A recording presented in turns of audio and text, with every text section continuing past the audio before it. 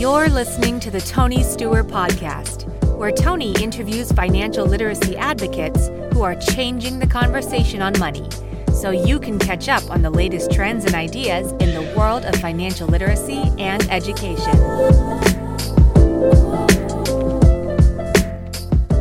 Welcome to the Tony Steuer Podcast. I'm pleased to be joined today by Julie Rains. Julie is the author of Growing Wealth. In this episode, we'll be discussing where gardening and money meet. Julie, welcome to the Tony Steuer Podcast. Thank you, Tony. It's great to be here. Yeah, it's great to have you. Excited to get in this conversation. Loved your book. As we get started, tell us a little bit, what is your origin story? How did you get started in financial wellness? Well, I like to think I have two sides of my origin story. The first is what kind of came natural to me as a child. I was a natural saver, and I seemed to have an affinity for numbers. I don't think I realized that was unusual as a child. But the way I kind of expressed that affinity was a lot of times through money. And my parents were children in the Great Depression, so they really passed down this idea of frugality and saving and being cautious, and that really reinforced this whole idea of saving. And I won't say I think it gave me consciousness about finance. I'm not sure if that was really wellness, but it was definitely a consciousness about finance. And even as a child, I think in elementary school, I learned about compound interest and exponential growth, and that was really fascinating. And that might be unusual for like an 8-year-old to get excited about that, but I was. But the second phase was really when I was an adult and had a child, and started seeing how they learned. And I learned that the way I learned was profoundly different than other people. And I knew that I wasn't that great at doing things. I had somebody had to tell me like exactly what to do. Like it was saying gardening, I couldn't just look at somebody planting something and figure out what they were doing, or even I guess whatever I learned in biology class kind of went over my head. So I wasn't very good at doing things. I wasn't good at geometry. Like the other math thing that I couldn't do was geometry. I wasn't very visual spatial. So what I learned from this process of I went through an evaluation and learned that how differently I looked at the world. And probably the thing I took away at first was that I needed very explicit instruction to learn something. I needed somebody to teach me gardening. I went back and took some graduate classes in writing. So I learned that. I think later I really came to understand that I had this strength in money. So those two things kind of came together a little bit later in life for me. But I had always been using the money for financial and financial wellness. But once I learned gardening, it kind of broadened my ability to understand the world and also relate how hard, even though money came easy to me, other things didn't, especially gardening. And so I had a little bit more empathy and understanding what other people would go through when they were trying to learn something. Yeah, I think that's so important. I think that's missed a lot by the financial services industry, is that, you need a little bit of empathy. It came up in a LinkedIn conversation, about that we need to talk human when we talk about money, and instead of money terms. And, I think that's part of what, I don't want to bury the lead here with what we're talking about with your book, but I love that connection that you made between gardening and money. So, let's get into that. What inspired you to write Growing Wealth? Well, I think the initial inspiration was that I knew that money was confusing, and I knew that people are sometimes going to use misleading terms to get people to buy things, sometimes in a service of trying to help them, sometimes in order to maybe not help them, but just to make a commission. But so I knew that things could be confusing, and I wanted to write something that was more clear. And then I also wanted to open up more conversations for people by telling stories. The thing about the gardening kind of came in a little bit later. That's when I realized that that's a good kind of won't say hook. People describe it as a hook. To me, it's more like metaphors describing what I learned in one area and how I can relate it to another. Yeah, well, let's go a little bit deeper on that. How did that connection come about? How did you make the connection between gardening and money? I won't say that I did make the connection. I started writing about it, and I noticed that people started they weren't excited when I wrote about my regular financial stuff. Some people weren't, but people were more interested when I started talking about gardening. It seemed to be more relatable. And I think in hindsight, I realized that I probably explained ideas more concretely and more simply that way. Doesn't mean they were all simple concepts, but I think I was able to explain things in a better way, and it was more engaging. So I just kind of kept writing that and started thinking more and more about ways gardening can relate to growing wealth. Well, and I think that's important is, that people need to be able to relate and understand is, as we were talking about a minute ago, is we use a lot of terms in the financial world that people don't really understand or are familiar with. Mm-hmm. But, we know simple gardening terms. We've all learned, maybe we don't know the basics or know how to grow a garden, but we know, planting and, tilling the soil and all the other terms. And so, I think we have a point of reference where for money, if I ask you, like, what's the coupon rate on your bond, you're probably going to go, what? You don't have a point of reference for that. Right, it doesn't come true. up in conversation much. Right. So I love that because I think that's how people learn is, when they can say, okay, well, I get this. I understand this, and I can make, I guess, a connection like you did to something. Right. And if it's something that is enjoyable, like gardening, then it makes it easier to understand because we're open to it.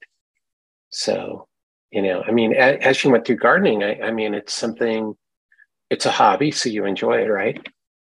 Right. And I think there's a lot of maybe the taboo or fear around money. My fear was around gardening, but I think there's not as much fear about it. It's more something that you enjoy and something that you're outside and you're planting. People say that's very therapeutic for them to go out and dig in the dirt and to see things grow, and it's very nurturing.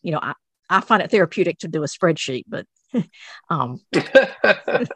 somebody else, a lot of people would think more in terms of being outside and growing things and seeing things kind of come to fruition. Definitely. I don't think I've heard anybody ever say that spreadsheets are therapeutic before, but that's good. That's good. The accountants in the audience are going to be really happy to hear that. So that's great. But I think you said something that's super important is about the fear of money. And I think that is one reason why people just don't deal with their finances. I mean, would you agree that you feel that people have fear when it comes to talking about their money and dealing with their money? Definitely. It can be very intimidating. And I think it can be intimidating. It can be scary if you don't understand the terms. If you're worried you can't pay a bill or something, that can be really scary. And just talking and dealing with people sometimes, not always. Some people, at your local bank are great and very helpful, and then sometimes they're not as helpful. So that like any other human interaction, it can be positive and negative. But I think people maybe sort of tend to look at the negative and get a little frustrated and fearful of that. That's true. Yeah, 100%. I think the other thing you point out too is, the taboo nature of talking about money is, I think that's also a factor. I think you're right. And I think one of the things I hope with the book, well, I wrote a book, as you mentioned earlier, is that the idea of sharing your stories would become more commonplace. Just like you might swap stories about, what do I do about these leaves on my peach tree that are brown? You might ask a friend that. You might just be just as comfortable asking a friend. Somebody asked recently about a health insurance, where is a broker that I can work with, so that you become a little more comfortable. Or this is how I'm, finance my mortgage, or whatever the topic is. Not that you have to reveal all your secrets, but just to have a normal conversation about some of those things. It's amazing how much you can learn just from normal conversations. And I also will say, I've learned a lot from my parents, and then learned a lot from my kids, like different generations, to kind of see the different stories. And sometimes you'll see similar things, but also things change. The economy changes over time too. So just to make that more of a normal conversation. 100%. Yeah, I think that's part of it too. Is, as you say, it's not something sometimes that you can talk about comfortably with other people, or sometimes people think they're giving away a secret, as you mentioned. or they're just not as open because like, what do I say? That's personal. Can I talk about my 401k without saying what my balance is? I mean, where do you draw that line between it being personal and not personal? Because if you're talking about your garden, it's like, you're not going to say, well, I can't tell you if I planted peas or not. That's kind of proprietary information. So I love that. Yeah, and I think you probably would do whatever if you feel comfortable as far as sharing. But I think and even like for me, it might be more family, definitely with some friends if I'd need some advice or see maybe what other people have done. But it can be really helpful, I think, within families as well. Yeah. And, I've even seen that in families is, the couples don't talk about it, or, adult parents don't want to talk to their kids, about it because, it's none of their business, they don't need to know that. And then you have this whole communication thing going on because people just are not open with their money. And it's hard to have a good communication when you can't talk about half the things in the room. Right. And I think about my dad would tell me, he didn't sit me down and talk to me about things, but just conversations over the years just kind of helped me understand, what he did and what he did right. He said, for example, he'd say, Julie, you need to say more than I did. And that just kind of said, okay, I get it. That there's some, and his era was not, 401ks weren't invented or IRAs weren't invented, and buying stocks was very expensive. So there's also sort of context there. But he also explained to me about, mortgages and things like that. So that was just some of those brief conversations really helped me get some context for his finances and how I could run mine. Yeah, and I think that's a great point for everybody, watching and listening to this is, talk to your kids about this. Is, as Julie said, you can provide your kids with context. You may not be able to answer all the questions for them, but, have the conversations with your kid, help them learn personal finance early. So, let's go back to your book for a minute. You cover 3 essentials in the book. Can you tell us briefly, what are the 3 essentials? Well, I've got the thing that kind of inspired that framework was the 3 essentials that my gardening teacher told me. And she said, and this really helped me because I had tried before and wasn't very successful. But she said, the 3 essentials are good dirt, sun, and water. And she said, nothing else matters if you don't have good dirt. And that really stuck with me. I only took 1 class from this person. People think this is like a coach that I had for years, but it's like, no, just 1 class. But she said those 3 things, and that made a huge difference. And so when I started thinking about growing wealth and personal finance, there's so much to learn. But I thought, well, if I can distill that into 3 essentials, I would say there's spending less than you earn, making money in ways that don't require daily work, and protecting yourself from loss. And if nothing else matters, if you can't learn how to spend less than you earn. So that framework really carried over well for me. I felt like it did. Mm-hmm. Yeah, well, that's great. And also, I think, that's where we met is, in talking about risk protection is why do you think sometimes people don't consider that one of the essentials, that it doesn't get talked about as much? That's interesting that you asked that, because I just, it's so, again, it's sort of natural to me that would be essential. I think part of it might be when I start that they might fear some fear or pressure with, not from you, because that's the thing that I bond, I think, over you is very unbiased and focused on educating about insurance. But I think there's a little bit of a fear about insurance. That people might feel like they're pressured. So maybe they ignore that. I'm not sure exactly. I had a little bit more of an insight into protection because of my background, maybe a little bit of natural risk averseness, but parents growing into depression, there was actually something they needed to protect themselves from as far as economic collapse. So that might have been something that was kind of instilled in me as far as protection. But I think that can be scary, but I don't think protection isn't just about insurance. That's a big component of it. And if you can find somebody that's really good insurance, just hold on to them and grab them, because that's something that's very valuable. Yeah, well, that's that's my core thing is that insurance forms, I think, the foundation of our financial house, and it protects us. But I think there's, as you point out, it's not just the typical insurance that we tend to think of is, like people call it an emergency fund. I like the term rainy day fund a little bit better, but I think that's insurance. Because you're protecting yourself against having big car repairs. And so I like that you're, stretching the meaning where it's not just insurance. It's about taking care of, I guess, having a plan B if you need it. Right. I hadn't really thought about it in terms of an emergency fund. I think about this as far as savings, but you're right. Having that, if something happens, what are you going to do? And so how do you build up, reserves or whatever it is to protect yourself because something's going to happen. Yeah, no, right. But as you said, savings account is the same thing. So since we're talking about savings, I know that you talk about compound interest, and it's one of the things that I think is such an important concept for people. So why do you feel that understanding compound interest is so powerful?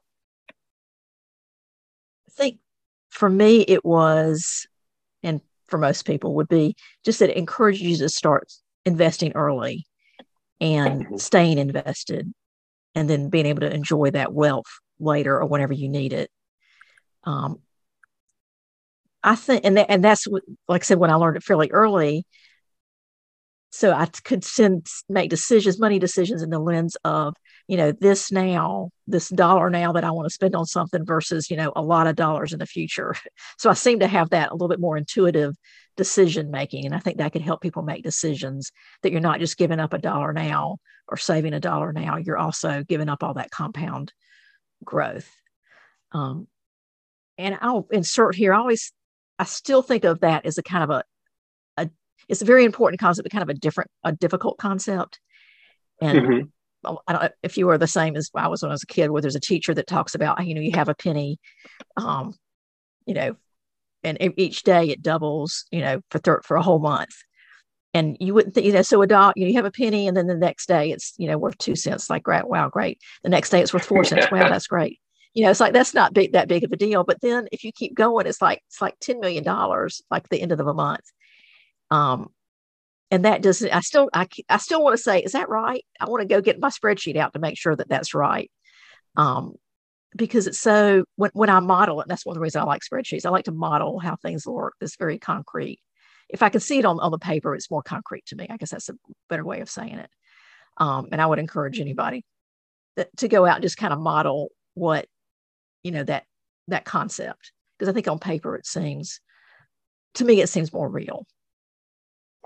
Yeah, and I've heard some other examples of compound interest, like I think, with a pond, getting lily pads covered, like that, like half the pond is covered, 28 days into the month, but, it's like the last day where the last half gets covered because that's the last compounding component. And I think that's the part that's hard for us to understand is that, yes, that's where the magic of compound interest happens, is just in that very last part, that it's not in the early part. That's a great, I think I've heard that before, but I hadn't really thought about it that well. That's a good example. Yeah, I think that was from Morgan Housel. I may not be pronouncing his last name correctly, but I think that was his example. One of the things I want to make sure that we talked about is, compassion. And I think that's so important, is that, as we talked about earlier, that it's beyond the numbers. So why is it important for people to be compassionate with themselves? Compassion. Well, I think that it can help. I think in general, it's a good idea to be compassionate, but I think especially with money or anything you're learning, that if you aren't compassionate with yourself, and because I've experienced this, then you kind of get stuck. You think you think you're the problem, and you don't think maybe there's a solution to the problem. You just feel like you're kind of stuck, and you don't really want to tell anybody about it, and you fear you're going to be shamed about it, and so I think if you're compassionate with yourself, it kind of opens you up to learning. It opens you up to, finding resources that you need to learn. Um, and I think when you're compassionate yourself, it's easier to be compassionate with other people. So if you're teaching somebody, whether it's about gardening or money, you can be more compassionate with them and have more empathy with them and really help people navigate questions or topics or things that problems they're trying to solve. If you're more compassionate with yourself and other people. Yeah, I think that's so important. It's, especially with money, is because it's so easy to feel bad. It's so easy to feel shamed. Like giving up your daily coffee is, give up your daily coffee. If you're buying coffee at Starbucks, you're a bad person and you're not going to be able to retire. I mean, how do you feel about that? How do you address that when you talk about it? Well, it's funny you should say, because I'm not a coffee person. I don't understand the whole coffee craze. So, but you make a good point in that, sometimes we focus on the wrong things. I mean, to me, the broader message, it's not a terrible message, but the broader message is you need to find a way to spend less than you earn. And it may be that's the one thing you love doing is going to the coffee shop and tipping your barista and hanging out with your friends and getting a good start on the day. But it's like anything else. If you want to make sure you're not spending too much, but I think the idea of if somebody just points that out and you might be doing 100 other things right, and you are spending less. I mean, you're earning more than you're spending, then that doesn't really help you, make any progress. So I think you do think about things that are personal, to not feel ashamed of something. And that you say that because I remember somebody saying something about my peach tree, like what maybe it isn't. There's like 100 things I need to think about before it'll grow. And I was so excited about these peach blossoms, and I felt like, here's something else I got to worry about. It's irrelevant, like you say. Well, yeah. And like you said, is that daily coffee may not even make much of a difference to somebody in the long run. That I think you have to, as you point out, is remember the core principle of spending less than you earn. If you have money to buy a daily coffee and that's what, makes your day and makes it so you can go have a good day, then I don't think that's the worst thing for people. That it's personal and that you meet the three essentials. Right. And just to reiterate, I hadn't really thought about it being a shaming type thing, but I know people experience that as shaming. And again, I don't necessarily think of the money thing as shaming, but I definitely pick up on the gardening shame. Gardening shame. I haven't heard that before. We haven't talked about gardening shame before. So Julie, as we wrap up, what's your number one tip on changing the way we think about money? I think I'll go back to what we talked about before is sharing stories. It's just being willing to share stories. And one thing that I found when I shared stories, and I think other people will find this, is how much of your how much you've been affected by your parents and your growing up and just the way you see life. And then maybe you even actually have biases when you're giving other people, like if a parent's giving advice to their kid, they might realize, oh, wait a second, I have some biases here that maybe might be a positive influence, they might be a negative influence, or they might be neutral, but just to kind of get to know your own story and then to be able to share stories with other people, because I think that can really help take away some of the shame. And just even inevitably, if you share a story about money, you're going to share a story about making a mistake. And that helps. I think it helps people learn that everybody makes mistakes, and that doesn't mean that you're good or bad with money. It just means that hopefully you'll learn from your mistake and then, keep going and keep learning. Yeah, no, that's really powerful. And I think it does come down to that, is knowing your own money story, knowing your motivation, knowing where you're going. I think that's so important, and that your experiences all add up. And they influence how you make other decisions is, your experience of saving and what savings means, because your parents, that goes into how you think about savings today, and maybe even, into how much debt you take on or everything else. So I think that's such a great point. So, Julie, this is probably the most important question. Where can people learn more about you and pick up their very own copy of Growing Wealth? Well, right now it's available on Amazon. I've got an ebook out and a paperback book. And really, you can learn a lot about me through the book. So if you want to know more about me and gardening and my money story, you can find it there. And then I've also have a website, julierains.com, that I'll invite you to visit as well. Fantastic. And for everybody watching and listening, like always, there'll be links to Julie's books and to her website in the show notes. Julie, thank you so much. I'm having a tough time with those words. Thank you so much for coming on the podcast today. Thank you, Tony. I appreciate it. Yeah, and thanks everyone for tuning in to the Tony Steuer Podcast. Until next time.